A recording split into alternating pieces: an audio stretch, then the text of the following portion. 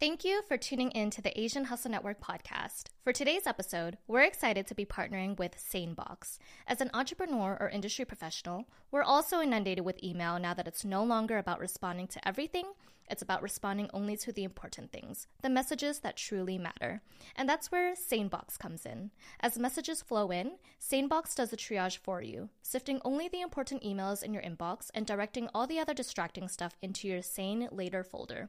It also has nifty features like the Sane Black Hole, where you can drag messages from senders you never want to hear from again, and Sane Reminders to ping you if someone hasn't replied to your email by a certain date.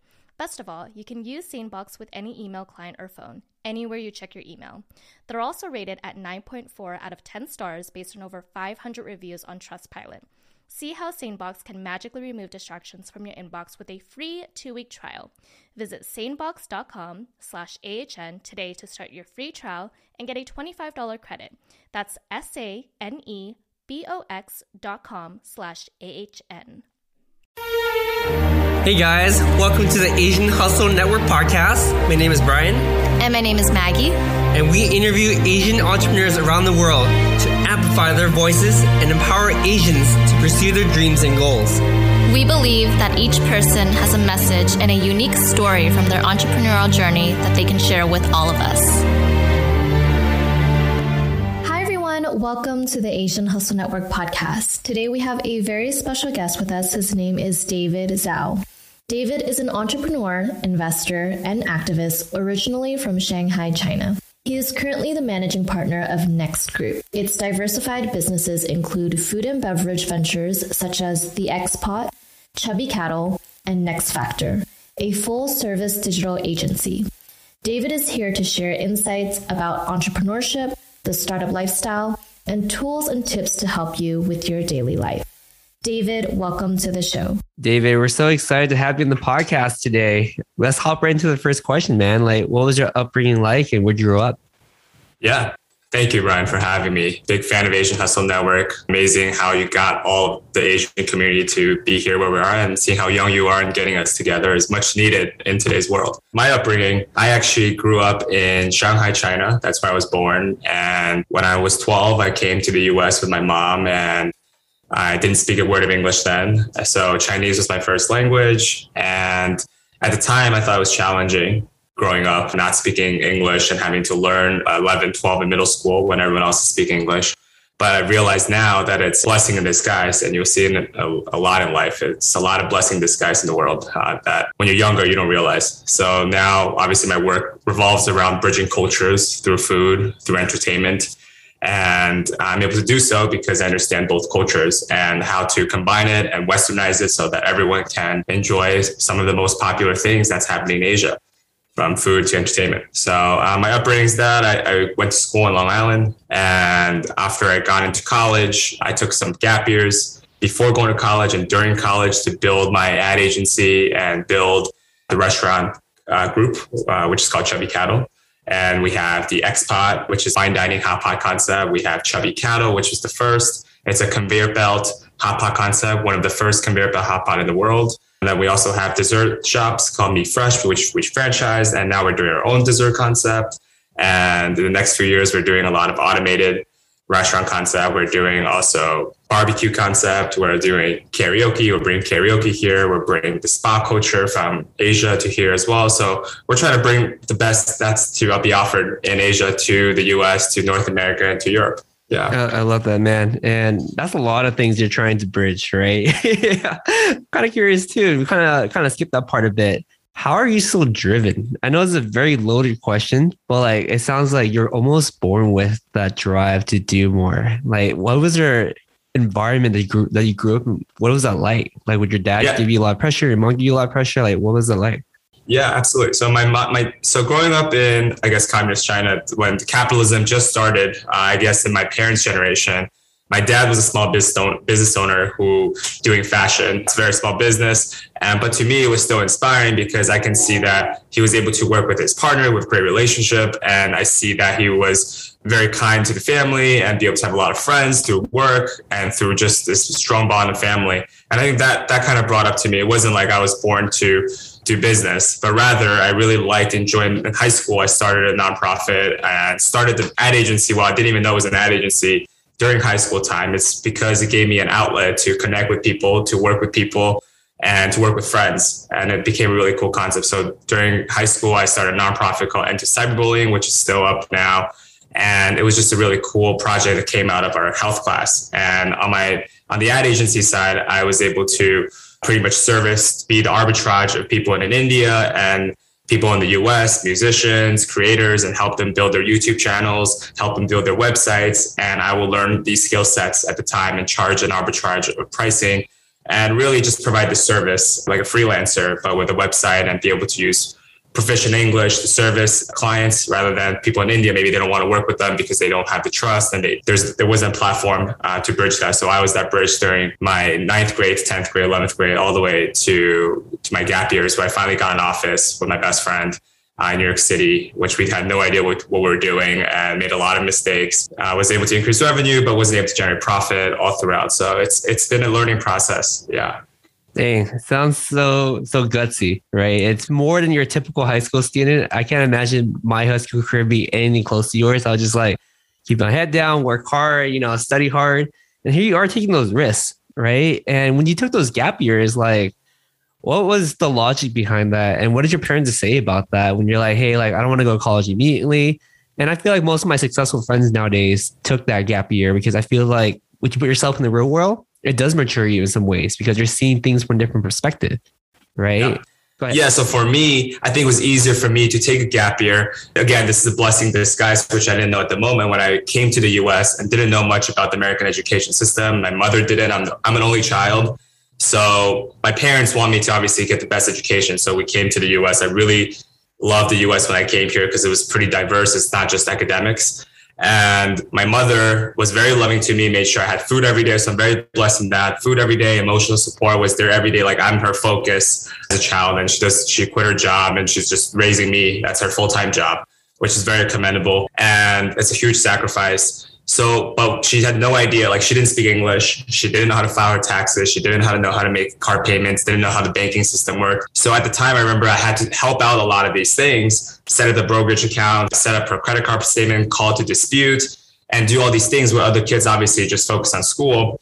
And I was frustrated when I was younger, like, I wish my parents can maybe even get me an interview to an Ivy League school or know people that can connect me or like, hey, do the right thing.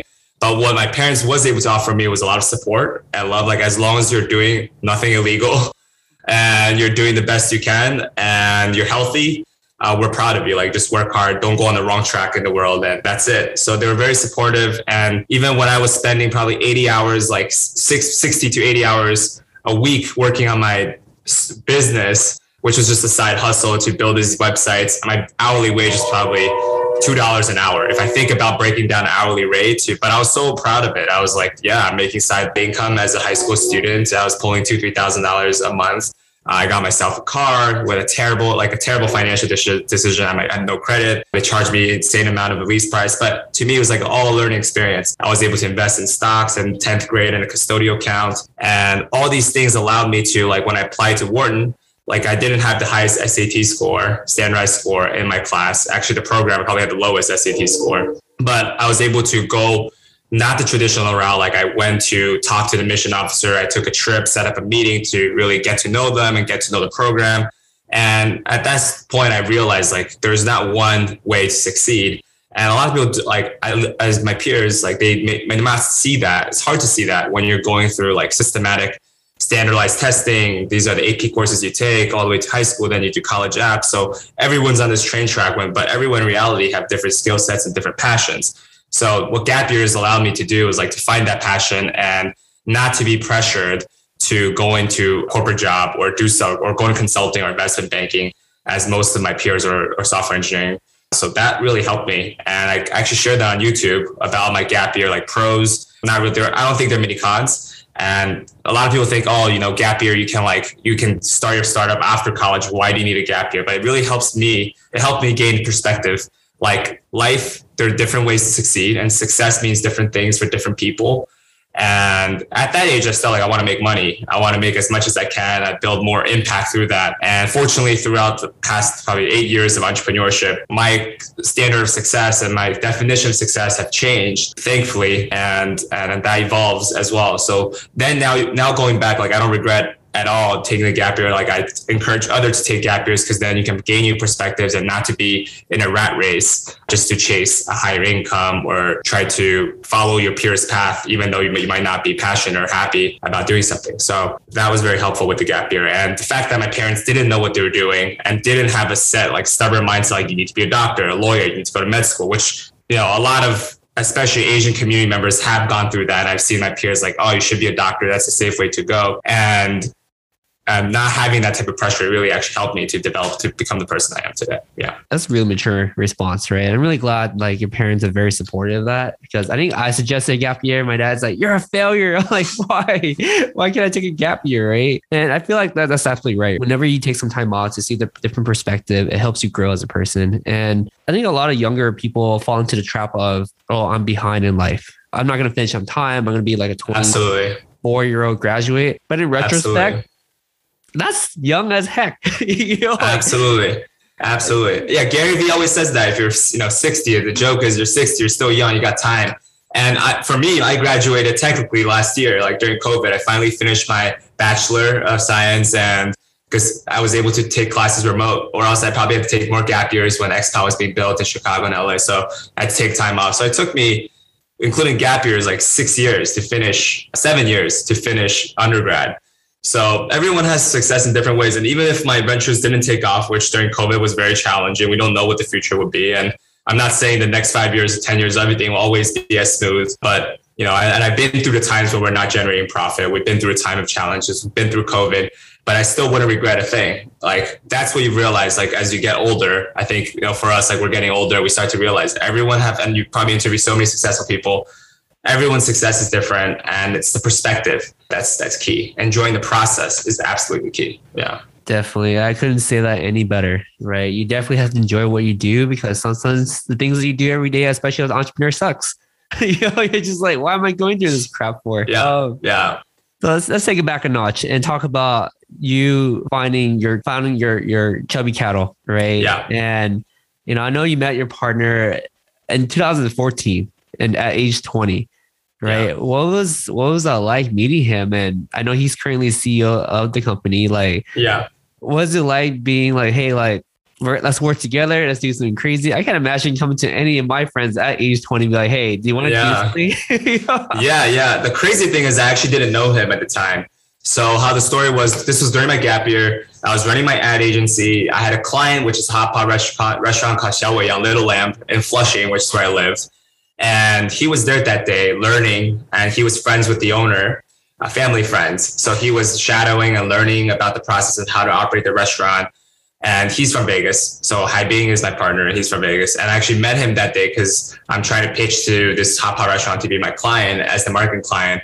And the owner is also my neighbor. So we got together and Hai Bing shared his view like, hey, I live in Vegas. I think hot pot is very overdue. There's not really a good hot pot restaurant, not even a traditional franchise like Little Sheep or Little Lamb. And and I saved up at the time probably $40,000 in my gap year. That's all my savings for the 1 year of gap year. And I was like, okay, like let me know how I can participate. I'll be the CMO. I'll run the marketing. I don't know anything about restaurants other than I do marketing for a lot of restaurants in New York City. So we met, blind trust. Like I wired him $40,000 without knowing much. Like, here's my life saving. I'm young.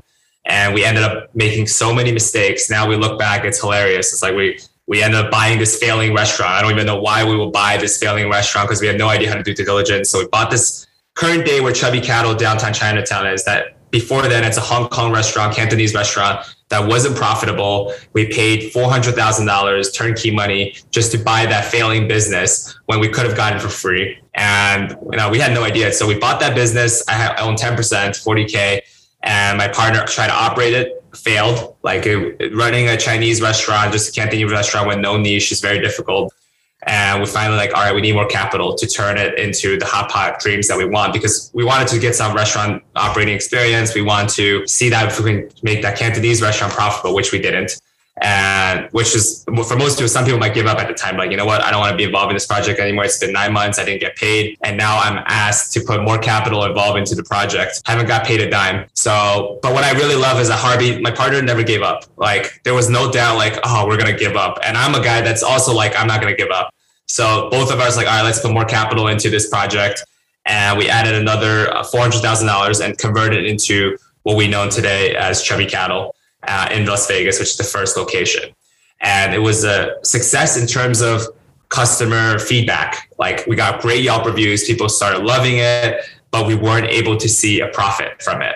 And that's now coming back 7 years later, being in the industry, I've realized like we made a lot of mistakes on like to operate a profitable restaurants. To operate a profitable restaurant, you need to have an edge in every field of the operation, from lease acquisition, negotiating a good lease, to proper payroll management, proper labor cost control, food cost control, and run appropriate marketing, and all these things that we kind of had no idea of. We just thought like, hey, you're going to build a good restaurant and profit's going to be so easy, like as long as the customers love it. So fast forward 2 years, this is now then 2018, is finally when we started generating profit. And at the time, even though we're not generating profit, we knew the concept was good. So we opened up Denver, we opened up Philadelphia, which I was in college at the time when I came back to school. So during my school time, I would fly back and forth between Vegas, go to my ad agency in New York, and balance out like a dual degree program at Penn. And I learned like you can't do everything. Like you have to know which thing you will sacrifice so that you have the time and not burn out. So I ended up dropping out the engineering degree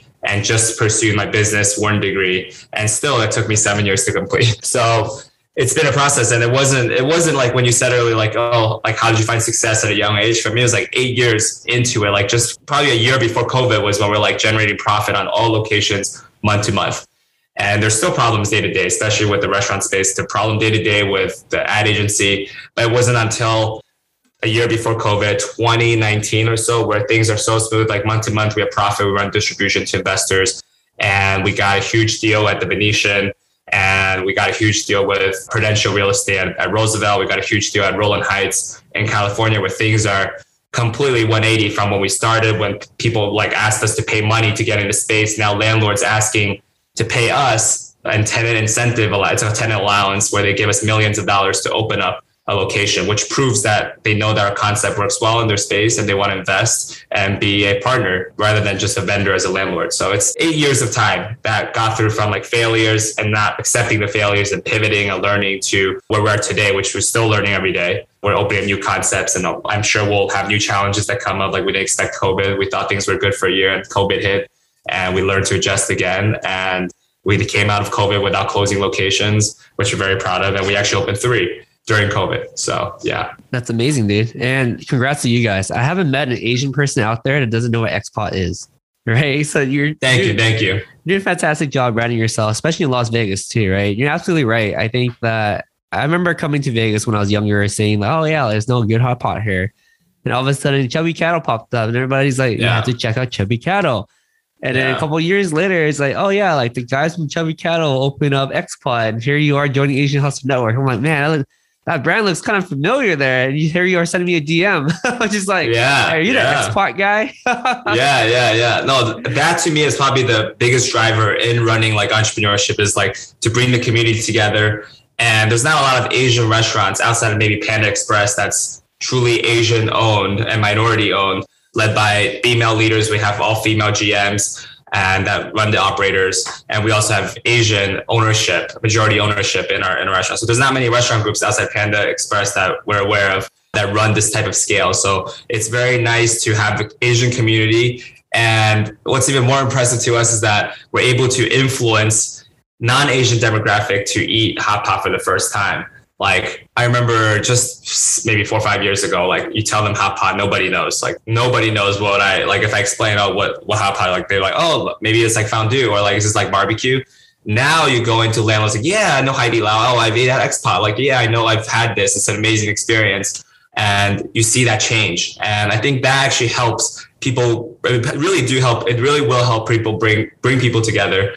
In a way where we don't see it's like a soft weapon of getting people together. So through culture, through our music and entertainment and food, And the less people are like afraid of like unknown and not knowing what sushi was or this, they start to accept the culture and realize that we're not really different apart. Like we have great food and every culture has different food.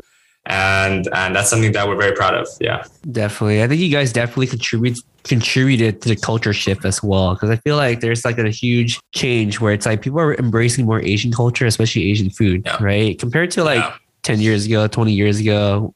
I'm not that old, actually. Like 15 years ago, the concept of bringing like your Asian foods is cool. Is like kind of looked down upon, like trying to find the food and the smell and everything. Yeah. And nowadays, Asian food is cool. Like all people want to try Asian food, right? Yeah, absolutely. So I think, we're in that perfect space, and seeing COVID and how much Asian hate there was out there, and even today, I just hope that through what we're doing, through food, that people start to understand each other more and be less afraid of like other cultures because they don't know. And most people that are not educated about each other's culture becomes like, oh, this thing is so crazy. I don't want to do this. I don't know, their culture is so weird. Then when you really engage in their culture, their movies, their music, their food, you realize like every culture is amazing and you should really enjoy that process. And it really does bring people closer together. Yeah, definitely. I couldn't agree more. And I want to go back to like your early days of being an entrepreneur, right? I know you mentioned that you and your partner have a no quit mentality. And as you guys run into problems, you're like, okay, I won't quit. I'm kind of curious, like not many people would put more money into operations that's already losing money. And how did you convince investors to put more money into this? Like that takes some mad hustle right there to be like, hey, I know this is losing all our money, but we need more money. And this is how we're going to structure it. So how'd you do it? So initially we operated a Cantonese restaurant and my partner put up, I think at the time, 40-50% of the capital. I'm putting up 10%. And throughout the 6 months when it wasn't generating profit, it was like breaking even, but we didn't generate any profit. I didn't have to put any additional capital. We just realized like, hey, this concept is not what we wanted to create. And it's hard to market just Chinese food in a rundown restaurant. We didn't have put any budget into renovation and there's not much, it's not our expertise and we can't really do any marketing on something that's not like, maybe the food is amazing, tastes good, but it's not special enough. Like for us, and for any business, especially in the service space, you need to have an edge. So when you look at the X Powder Chubby Cattle, there's a conveyor belt aspect to it. We have robots at the X Powder. We have a projection show, a 5D room, an insane lounge, and our food itself is like hot pot that you've never had before. It's like on a fine dining level of hot pot. And I've traveled around the world to try different hot pot, and I never had that type of customer service where the person's pouring my soup without me asking, pouring water without me asking, and just really be there and wear a suit and service the customers the way that we do. So my partner pitched me like, hey, we will build a refrigerated conveyor belt hot pot, which is one of a kind and first in the world. And this is something that we can really market. It's a cuisine that people will be excited to try for the first time. And I remember in the beginning of Chubby Cattle, it was like 90% Asian customers, probably 90% Chinese actually. Now you go in, it's probably 80%, 70% non-Asian customers. Like you go to our Chicago location, because there's not a lot of Asian demographic there, it's 90% non-Asian customer, 95% non-Asian customers, which shows this huge drive, like to be able to get the mainstream customers into our Chinese cuisine. And that's something that was revolutionary with Chubby Cattle. And it gave us motivation to be like, the original concept didn't work because it didn't stand out and it couldn't display what we wanted to show to the world. And with the new concept, there's an edge in technology. We're bringing technology together. We can really showcase our customer service and the food presentation. And with the new renovation, it will be a really cool local spot. At the time, we didn't think about the X-Pod or anything. It was just my time. I'm running the ad agency and this is a side project. Like, let me invest the rest of my savings again the next year, which is another $45,000 into the space. And yeah, thankfully we didn't need any more capital, but we didn't generate any profit. And I was putting, like, both my partner and I don't take a salary, even to this date. We have no salary. We get a monthly distribution from our equity. So we were working, and he's working probably 80 hours a week on this project. He's working every little part of the restaurant, doing the construction, doing everything, which is now it's not efficient. Like, we don't want him to do any of that. And he's not doing any of that because that's not scalable. But at the time, it's great to really be that Superman, to have that Superman syndrome and learn everything. And I can see that as a partner, as a CEO, like, he works so hard. And obviously things don't work out the way you plan. And that's part of it. It's like the Dunning-Kruger effect. We have so high confidence, and we start the project because we have no idea how the industry works. Then we go through this valley of death, which like most people can probably give up. You see all these problems. And finally, 8 years later, we go through the process. Now we know the industry is very difficult. If someone comes up to me like, I want to open a restaurant, I'll ask them a list of questions. I want to see their lease. I want to see their team. I want to see all these things, which I didn't even ask when I just got into the project with them, and just we learned together, and it's a learning curve for both of us. But I want to do it any other way. Those failures allowed us to really learn about the industry. And I'm sure there's probably a faster way if we had a mentor and gone through had another partner that understood what was going on so we can learn from them. But there's no one way to success. And maybe we took the longer term, but the failures helped us learn a little bit more knowledge for future concepts and whatever we're doing now. Yeah, you're definitely right with failure side, right? There's nothing to be afraid of with failure. I think failure is just a way of telling you that this is not working, right? Yeah. And I guess the worst type of failure is like you don't fail immediately, and it takes a long time for it to fail, and it never quite succeed, it never quite fail. And you're like, now you're wasting time. This is precious. Hey, we're 4 years in, probably 4 years since I invested. Didn't take one dividend, no profit, thousands of hours of work. And most people at that time will probably give up. I think most people will be like, you know what, this is not working out. And I see friends doing tech startup that value goes up to 20 mil, 30 mil without even a single dollar revenue and sell it to another company, Spotify, whatever. And you really have to, for me, like we really pivoted. You learn to fail, then you pivot from it. But give yourself some time. Like a lot of people want to be successful in 6 months. They want to build a YouTube channel and be famous in 3 months, 2 months, because we see all these TikTok famous people and Instagram, and you got famous and you get big all of a sudden. But at least for me, it took 8 to 10 years of pivoting for the ad agency, for the restaurants to do well, and for us to be in this phase right now, which we're scaling and build another 10 locations. And we just closed the last round at $100 million, which is the valuation of a holding company. Thank you. So it took time. Like it was not long ago, probably just 3 years ago, pre-pandemic, we're only valued at 16 million before XPOT. So it definitely took some time. Yeah, that's a big deal. Like they're getting to $100 million valuations. Congratulations. And also saw that you and your partner were also Forbes 30 under 30 this year. So Thank you. Absolutely. Yeah, that was an honor as well to be nominated and to be, I guess, honored in that way. Yeah. Yeah. Cause I think I met you in Vegas randomly and you came off as very mature. So when I saw you in Forbes 30 under 30, I'm like, man, he's so young.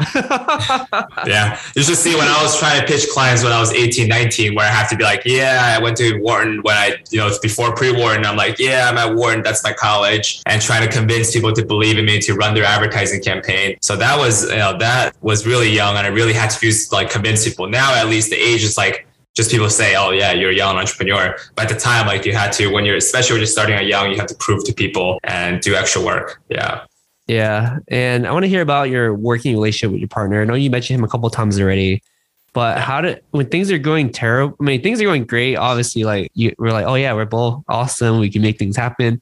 But the real conflict comes out when things aren't working. And you mentioned that things weren't working for the first 2 to 4 years, right? Yeah. Tell us about a time where you guys got heated against each other. Yeah. That happens, right? And that's something we don't talk about. Absolutely. I think, this my tip actually on finding the good partner. And sometimes, even friends can't be great partners, but you have to have really good long-term goals together. So both my partner and I are not looking at short-term profit. And we're not people that are like, I need to make X amount of dollars in this way. Like we never thought that. We wanted to build a successful venture. We want to go big, make the company go into $1 billion valuation one day. And we always had that goal. So there was never at a moment where you know what, my time is not worth it. And this is not worth it. My hourly rate's more than this and I shouldn't be doing this. It's more like we have no pride and ego in doing that. And our long-term vision is the same.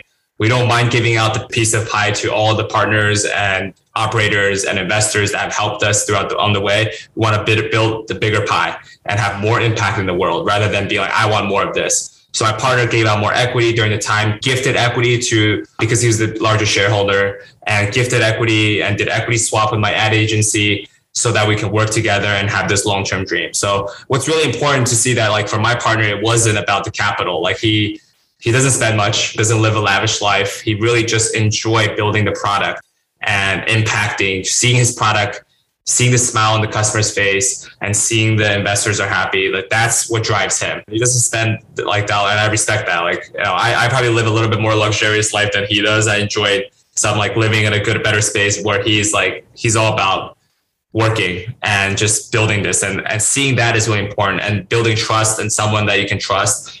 We really deal with, like, he deal with the operations and I deal with the finances and marketing, and we give each other guidance when we need, and we don't really touch each other's like, oh, you need to do this, and be super controlling on different people's aspects. So we trust our partners, we trust our GMs, we give them ownership roles, and that our vision is the same. Now, day-to-day decisions for businesses, we might have different opinions, and we might have arguments. Like, what should we spend? What should we do this? Is this food good? Like, he might work with the chef for a month curating these tasty menus, and I just go into XPod, like, I don't like this, I don't like that, I don't like this, right? So obviously there's a lot of small things that we both have to respect. At the same time, you have to be honest with each other, and he knows that. Like, maybe in the moment of passion, he'd be like, this is, maybe you don't know, so you need to work together and own in that you guys have the same goal. And I try to emphasize that, like, even if we have disagreement on what should be good for XPod or Chubby Cattle, like, it's all that for the same goal that we have. And that's the most important thing. We both recognize that we want the best,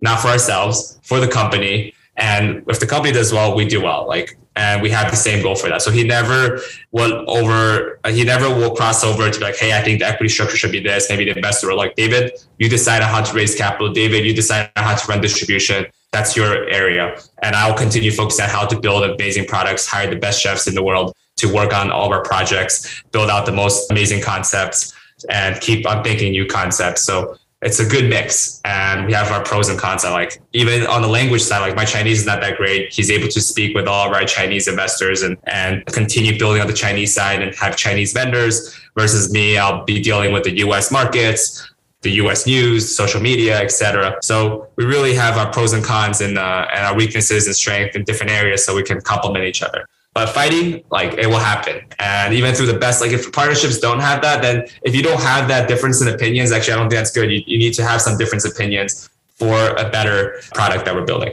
Yeah, absolutely agree. Right. And, I always allude that having a business partner is almost like getting into a relationship with someone else. Absolutely. Too many aspects the same. My girlfriend would say the same thing, that like, oh, you're going out, oh, you're cheating on me again. You spend more time talking to your partner and like date at night. And like, Haibing's calling you, say, oh, your second girlfriend, like your girlfriend is calling you, because I always say, like, it's the same. Like, a moment of trust, the communication is so important, and your long-term plans and the core values have to align, or else you will run into issues. And we've had issues with other partners, like, that have committed cash theft. We had to deal with that early on. We dealt with investors that have different investment horizons that wanted to make 100% return in 6 months, like the traditional Asian restaurateurs that would maybe skip out on taxes and try to hire non-documented workers. And like, we're not doing any of that. Like, our goal is long term. Like, even though we're not generating profit, we want to do everything right so we can scale and get to a level where our cost of goods sold will be lower, but not because we're saving money through these cutting corner ways. So there's, we have, and that's something I learned, like, even with investors in a relationship, you have to set up very clear expectations, like what your goals are. We're not looking to return a high profit by cutting corners. We're looking to build a product that will impress and be there for the next 20 years, 30 years, and so on. Yeah. Yeah. I mean, that's awesome to hear about, your long-term sight of building this amazing company that's going to be around for a very long time, right? And I feel like as entrepreneurs, especially young ones, it's so easy for us to like, oh my God, like I could make like $10 million right now or $20 million right now. Let's just, let's just exit, right? And I'm kind of glad that you're building this for the long term and putting all the right people around you. And, I'm kind of, let's move it up a notch, right? Let's talk about XPod real quick, because I read some articles online about you're kind of overwhelmed because it's your first $10 million project. Now at the time of the article, I think it was last year or something, you guys are doing $20 million a year in gross profit, right? I'm pretty sure those numbers are much larger now, but like, what was going through that mindset of yours when you're like, okay, we have a chance to have a restaurant on the strip, and that's huge, right? Especially an Asian restaurant that's, I don't know how to describe other Asian restaurants, but like, yeah. You know what I'm talking about? Absolutely. It's like authentic Asian restaurant. Yeah. Yeah. Like when we created XPod and telling people like we're doing a high end, probably $150 a person tasty menu for hot pot. Oh, we got so many people and so many doubters that are like, dude, no one's gonna spend this on hot pot. No one even knows what hot pot is. I know Chinese, Asian people are like not there. You don't know there is no hot pot that's 150. We're probably one of the most expensive hot pot in the US, definitely in the US, but not around the world. But in the US, definitely one of the most expensive hot pot. So there's a risk there. And like, and then COVID hit when XPOT is supposed to open and casinos shut down. There's still no international travel, and like we have no Chinese customers. Like, what are we gonna do?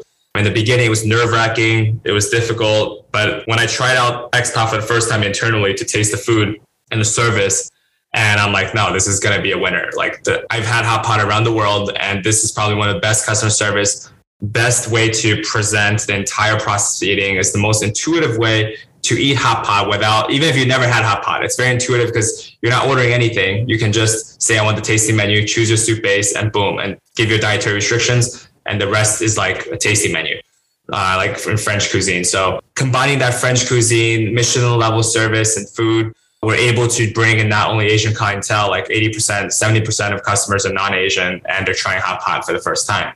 So yeah, definitely nerve-wracking. And there are a lot of doubters and haters in that, saying that no one's, it's going to be a challenge. And yeah, last year we did 20 mil annualized in gross sales.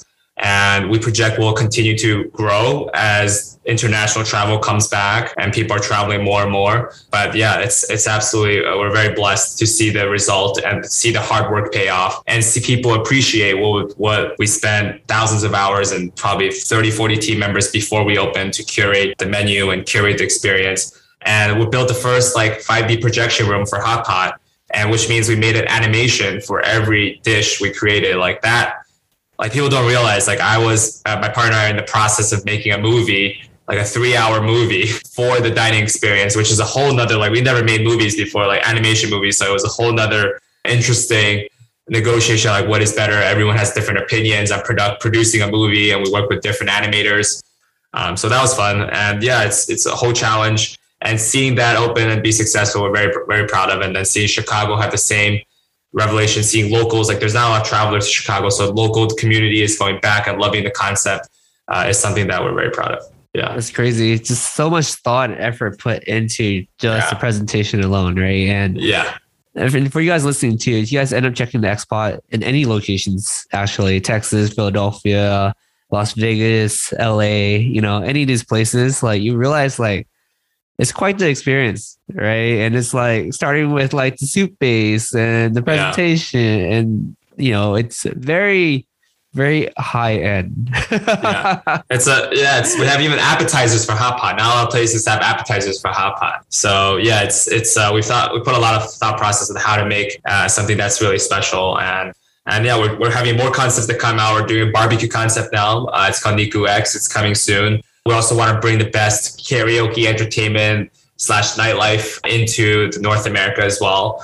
because karaoke and private parties are the biggest thing in China, but it's not, or biggest thing in Asia, but it's not really represented and introduced to the mainstream in the US. And I think there's a gap there and a way to get that experience out, and with virtual reality, with AR, and with different technology, and with nightclub appeals to get the mainstream into spaces like that. So we see the opportunity as well. And we also see this health and fitness, like spa. That's a huge culture in China. And that's not really built out here in the US the way that we see already happening in Asia, how advanced it is with everything. So that's something I'm also building. And we're really trying to bring the coolest, most fun part of our cultures global to go to the rest of the world. That's wildly ambitious. I'm definitely looking forward to all those things, right? And, as an entrepreneur, you're pretty much the visionary of the company. You kind of dictate what anything happens, right? Do you ever feel like your personality seeps into every single project that you do, where you walk into a restaurant, you're like, there's a part of me in here where or even your friends walking, like, that's totally David, right? Do you feel like that way when you're running your business, where your personality seeps through the entire organization, no matter what you feel, right? You're feeling great. Suddenly you realize that everyone around you is happy. You're feeling stressed. Like you realize all your employees are sad and angry. You're like, this is crazy. I want to hear about that experience, about you being a leader in your organization.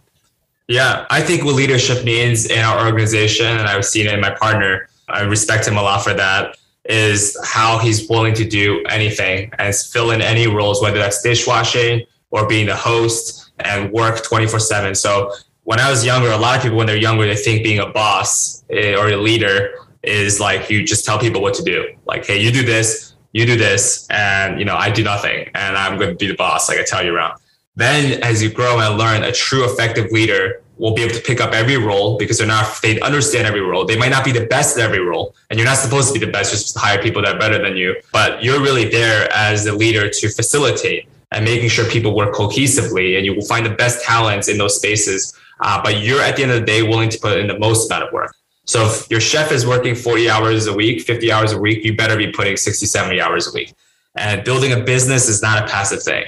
Like and I felt like it'd be like, oh, you want to build a business, go reach financial freedom. And you see this like all over YouTube, like how to reach financial freedom, build an Amazon warehouse, FBA, blah, blah, blah, like, or real estate. And you have to sip like, I don't know, cocktails on the beach. Like, I don't know one entrepreneur or any friend of mine that's like doing that are successful. Like, even the most successful people are still working on their craft, work 60 hours a week, or you're an investor. Like, you end up being in a VC and you passively invest. Sure. Like, you can be an investor, and that's something different. But entrepreneurs, and when you're building projects, nobody is making passive income. It's the most active income that maybe there's not even income, by the way, for a couple of years. Like, there could be no exit. So I wouldn't recommend entrepreneurship to everyone. It's not a healthy lifestyle. I actually don't think it's a balanced lifestyle to build what we've built. It's a lot of stress. You're dealing with things. You don't have off days. Like, my partner can call me at 2 a.m. and it's often 3 a.m. Oh, this happened. This happened. We have a problem. Oh, here's some situation with the vendor. This problem. We don't have Wagyu for the next, like, we're going to find solutions. And if you're not ready to deal with that, like, you want to have a healthy 9 to 5 and be able to do everything else, travel and do this. I respect that. You have a balanced life. Like, I respect Elon Musk, Jeff Bezos, like all these idols, but you don't realize the amount of sacrifice in their family life and their friendships. Like, they miss that out, like, for the 10, 15 years, because they put into work. You have to have that almost like super hustler and crazy mentality, and you're sacrificing your day-to-day life. And I think that should be made out very clear when you come out to build a business or be a business owner, that is the path you're choosing. And it's not a easy make millions kind of life. Yeah.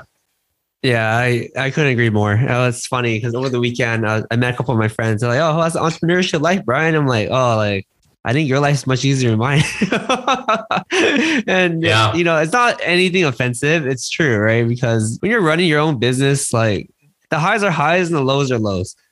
Right. Absolutely. And it's quick. Yeah. It's crazy how quick things happen. Right. Yeah. It's like, oh, things are, I'm the best entrepreneur. And in the next hour, I'm the crappiest entrepreneur. You will feel all the feels. Yeah. At the end of the day, you're responsible for your actions. So you're working for a bigger corporate, maybe like you don't care how their sales do because that doesn't impact you.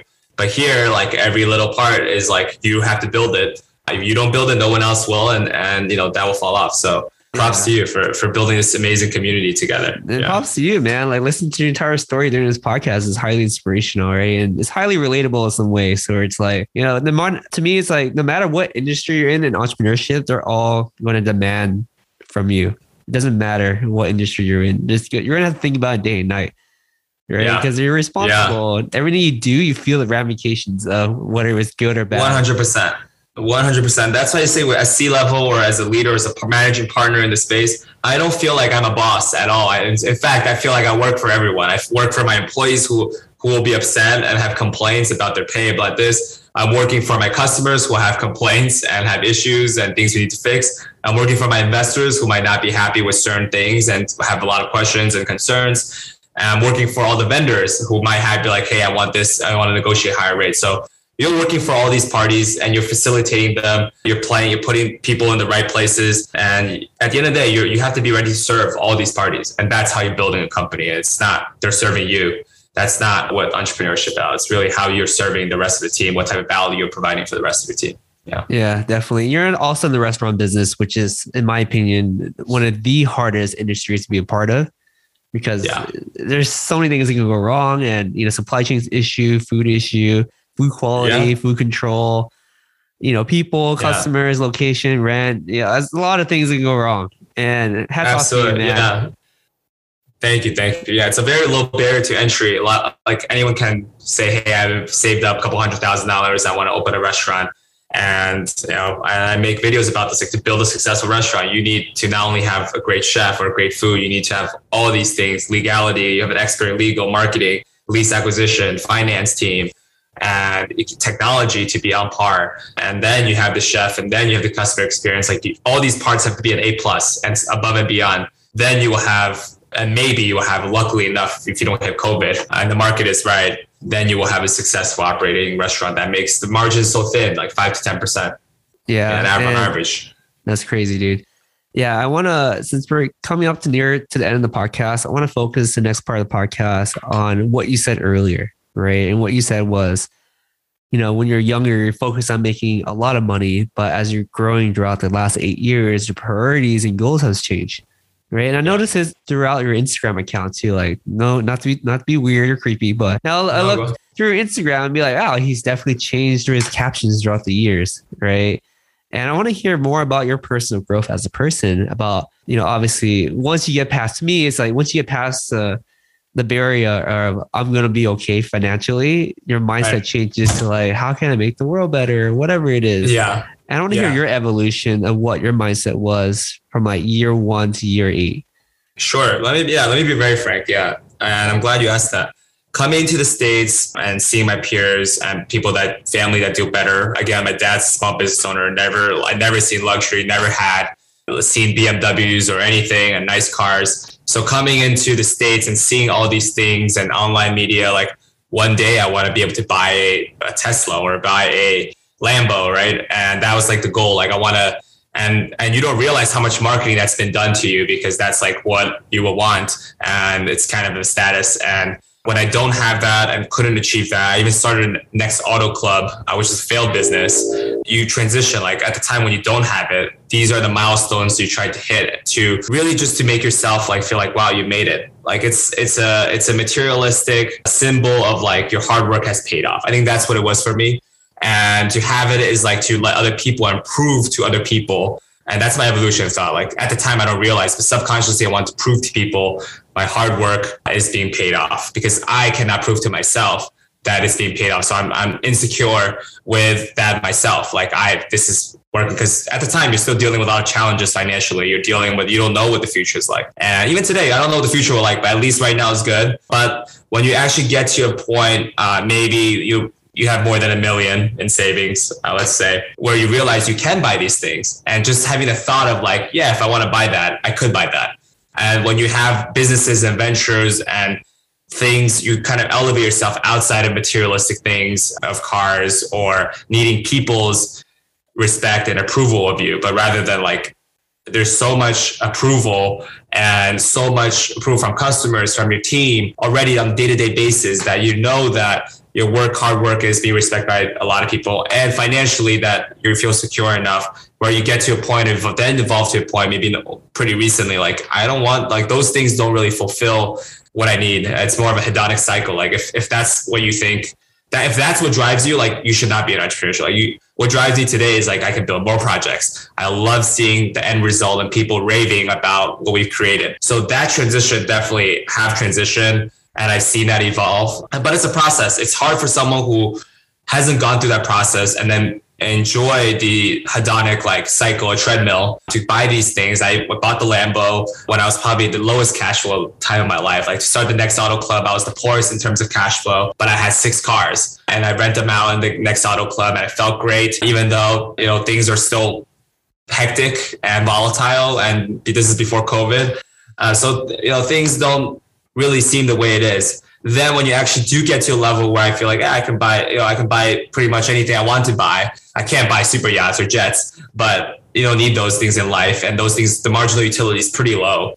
You realize like I really enjoy, maybe playing a computer game. I never played computer games in my lifetime. And during COVID, I picked up League of Legends for the first time. And I continue playing ping pong, which is something I love to do. When I was younger, I played professionally table tennis. And like I realized you do these activities, build great friendship, spend time with family, hang out with your lover, my girlfriend, travel, and doing all those things. Like I just came back from a trip with my brothers that are my investors that I grew up with when I didn't speak English. They taught me English in middle school, high school, and now they're my investors. They're doing their own startups.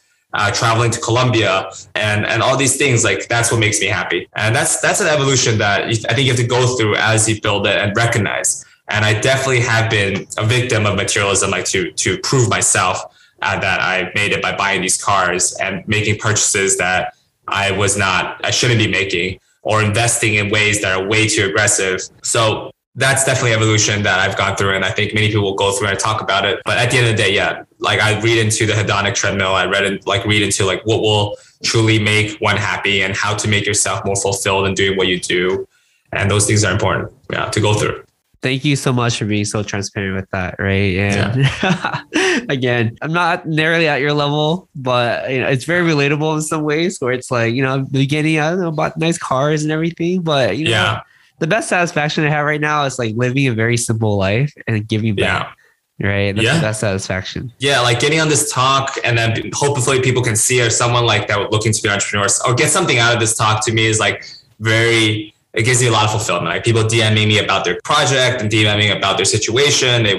They say, hey, your gap year video really helped me with my process because my parents didn't improve me. Those things, like, I'm like, I feel a lot more fulfillment than, people expect, oh, wow, this guy's a nice thing. By the way, another thing I've learned, like, if you have nice things and it's something that you can't share with your friends and family, like it's better not to have it. Because no one's happy for most people, unless you can share your happiness with other people, it's hard for people to be happy for you to have something like that. So you're creating more jealousy and toxicity in your life, rather than if I can pay for a meal for my family and go out to have dinner, and that's my way of spending and getting everyone together and everyone can share the happiness or go on a trip. And that's something I'd rather do than, wear this expensive watch and for people to be like, oh, wow, this guy's doing well. Like, they're not happy. They're happy for you, but you're not really providing anything for them. So that's something I've learned also. Like even I tell friends, like, you want to be humble to really create great friendships and great relationships. And this will make you happier more than any materialistic items or approval that you need from other people because you're a CEO or you build these ventures or you have X amount of net worth. Yeah. So that's the type of life I want to live and continue living and continue building cool projects. And hopefully the videos that I continue to create can inspire more people as well. Yeah. Definitely couldn't agree more with everything you said, right? And it comes from experience. It comes from looking deep inside and, those moments where no one sees you and you're by yourself, you lay in bed. Yeah. Those thoughts creep in and I could tell you had a lot of them. Yeah. I mean, again, a lot of people think it's they only see you because you created XPOT. They don't see the first 4 years of failing. No one's there. Like a lot of haters, and you'll go through that. No one sees a day-to-day, night-to-night problem. Only your partners will. And again, like failures is actually more like teaching and more meaningful than some of the successes. I can go back and remember. Maybe I don't remember all the successes, and it's not, people will just recognize the success. But for me, when I sit down with my partner, I'm like, remember the time, we didn't know how to deal with this cash theft. Remember the time we bought out this terrible restaurant for $400,000? Then we met. Those are the memories that you'll have. So failures are so underrated and success is so overrated in our society. And I think we should place more emphasis on it's okay to fail, but try it and follow your passion and do it. Don't let statistics or average of most restaurants are failing. Even if someone say you will fail, continue doing it and fail and learn from it. And that itself is an exciting movie, and you should be writing that movie for your life. Yeah, definitely. You only fail when you give up, right? Yeah. You only fail if it's your attitude. This is how you define failure. For me, if you can live life, you have enough meaning to live life, you're blessed, then try out, do everything that you can in your lifetime. Life is short. Definitely, man. Couldn't agree more. So I guess the final question I want to ask is about relationships, right? Okay. Because I feel like you're the type of guy that's always in the move and you're always pushing the limits higher and higher. And, I know you have a really healthy relationship with your partner and your girlfriend. Yeah. So how do you find time to maintain a healthy relationship while hustling so hard for your goals and dreams? That's a great question. That's a question probably not asked in any of the interviews that I have. How do I make sure my girlfriend's happy while I'm hustling and all this? By the way, congratulations on your engagement. I saw it on Instagram. That's a huge step. And I hope to take that step one day. Yeah, I think it takes a lot of communication. It's the same with partnership in business. It takes a lot of communication, and it's not an easy process. So there's going to be a lot of debates and arguments, but it's about how you resolve those differences. That is key. So I'm with my girlfriend and significant other for 4 years now. And she's been with me when I had one location at the first Chubby Cattle. And at that time, like I need to rent a nice car to go on the first date. Like that's kind of my mentality, to all the way now that like we can, she's taking the bus to see me. I've taken the bus to see her, driven like so many miles to Michigan, all this stuff. And seeing the growth of both of us. Yeah, it takes communication and learning about ourselves. A lot of time in relationship, we have a lot of flaws in ourselves. So we have to learn and how I become a bigger person. How do we communicate? And it's the same with the business like this. You got to put effort in and you evolve, and it ebbs and flow, and we learn and we grow. And hopefully we grow together and we become more enlightened in our relationship. But it's definitely not easy because you're on the road. It's like long distance is not easy. It takes a lot of trust. I'm also in the hospitality space where you're dealing with, there are a lot of people, and if we feel insecure about the relationship, we might feel insecure sometimes about ourselves, about the relationship. Very easily, jealousy can get in the way of a healthy relationship. Jealousy is good, like envious is good to a certain level until it becomes toxic if you can't address it properly. So it's, that we could have a whole hour podcast just about like my perspective on relationship, about open communication, about setting your own standard. Like it's actually, I think that's how my personality seep into relationship, like business. Like most people have a track, like this is what it is, and these are the rules. That's what the movies tell us. This is what, like, you cannot, let's say, have a sexual relationship with someone else. All these rules are set up just, you don't really ask why. Like you don't ask why, you don't talk about it, and that's just the way it is. But for us, like we talk about everything. We can talk about why is it that we have to be in our life, be sexually exclusive? Why is this a religious thing, or is this a cultural thing, but what's the reason? Why are you hurt by that? Like all these things, you have to create your own path, your own rules in your relationship that works for both of you, and to have a healthy relationship. Just like building any startup, this is in a similar way. Communication is key. Yeah, definitely, man. That's a great answer, right? And it comes to show like what kind of special relationship you have with your girlfriend right now, and I'm glad you're sharing that with us, right? Because a lot of us, I feel like a lot of people in the entrepreneur space are like, oh, I can't keep a healthy relationship and can't do this and that. But I feel like it's all mindset, really. It's up to you. Absolutely. When you want it bad enough, there's always a solution to everything. So I really absolutely. If you love the person, you will find a solution. You will find time. Like we still find time for like quality time together, even though I'm away, let's say traveling, and she's working remotely. Fortunately, she's working remotely, so she can maybe travel with me sometimes. But other times she's working, she can. She's also doing her own business. We find time, and at the end of the day, that's key. If you're like, for me, like as an entrepreneur, the whole point is building amazing products and putting the effort into impressing people. If I can't impress and do something for my girlfriend, and also go above and beyond, just the same way I build an XPod to go above and beyond for the customers, I think it's kind of correlated. It's like you don't want to put in the effort. That's really not an excuse. So you certainly can find time to put in the same amount of effort, but it takes communication. It takes the mindset, and for two people to agree on how their relationship model will work. And I think a healthy relationship, a long-term relationship, is very healthy for an entrepreneur, for anyone, to have that deep connection with someone, just have someone support you throughout life and support each other. I think that's very important, actually. Yeah. I like that, dude. It sounds like we need to have a whole separate podcast just on relationships with David. Yeah. But we're all right up against some time, and I do appreciate you coming on the podcast today. How can our listeners find out more about you and reach out to you? You can find me on Instagram, YouTube. I can follow the link. I answer all questions, very reachable on Instagram and everything. So if you have any questions on entrepreneurship, about life, about relationship, or just want to talk or give a complaint about our restaurant, feel free to DM me, and I'll be more than happy to answer and give any guidance and feedback, or just chat and connect. Yeah. Awesome, man. I love how open you are. And we'll leave all that in the show notes. Sounds good. Brian, thank you so much for having me. I appreciate it. Thank you so much for being on the podcast today. We appreciate it. Hey guys, we hope you enjoyed this episode. Please subscribe to the show. We would like to get to the top 10 on iTunes, so be sure to leave us a 5-star review. We release an episode every single Wednesday, so stay tuned. Thank you guys so much.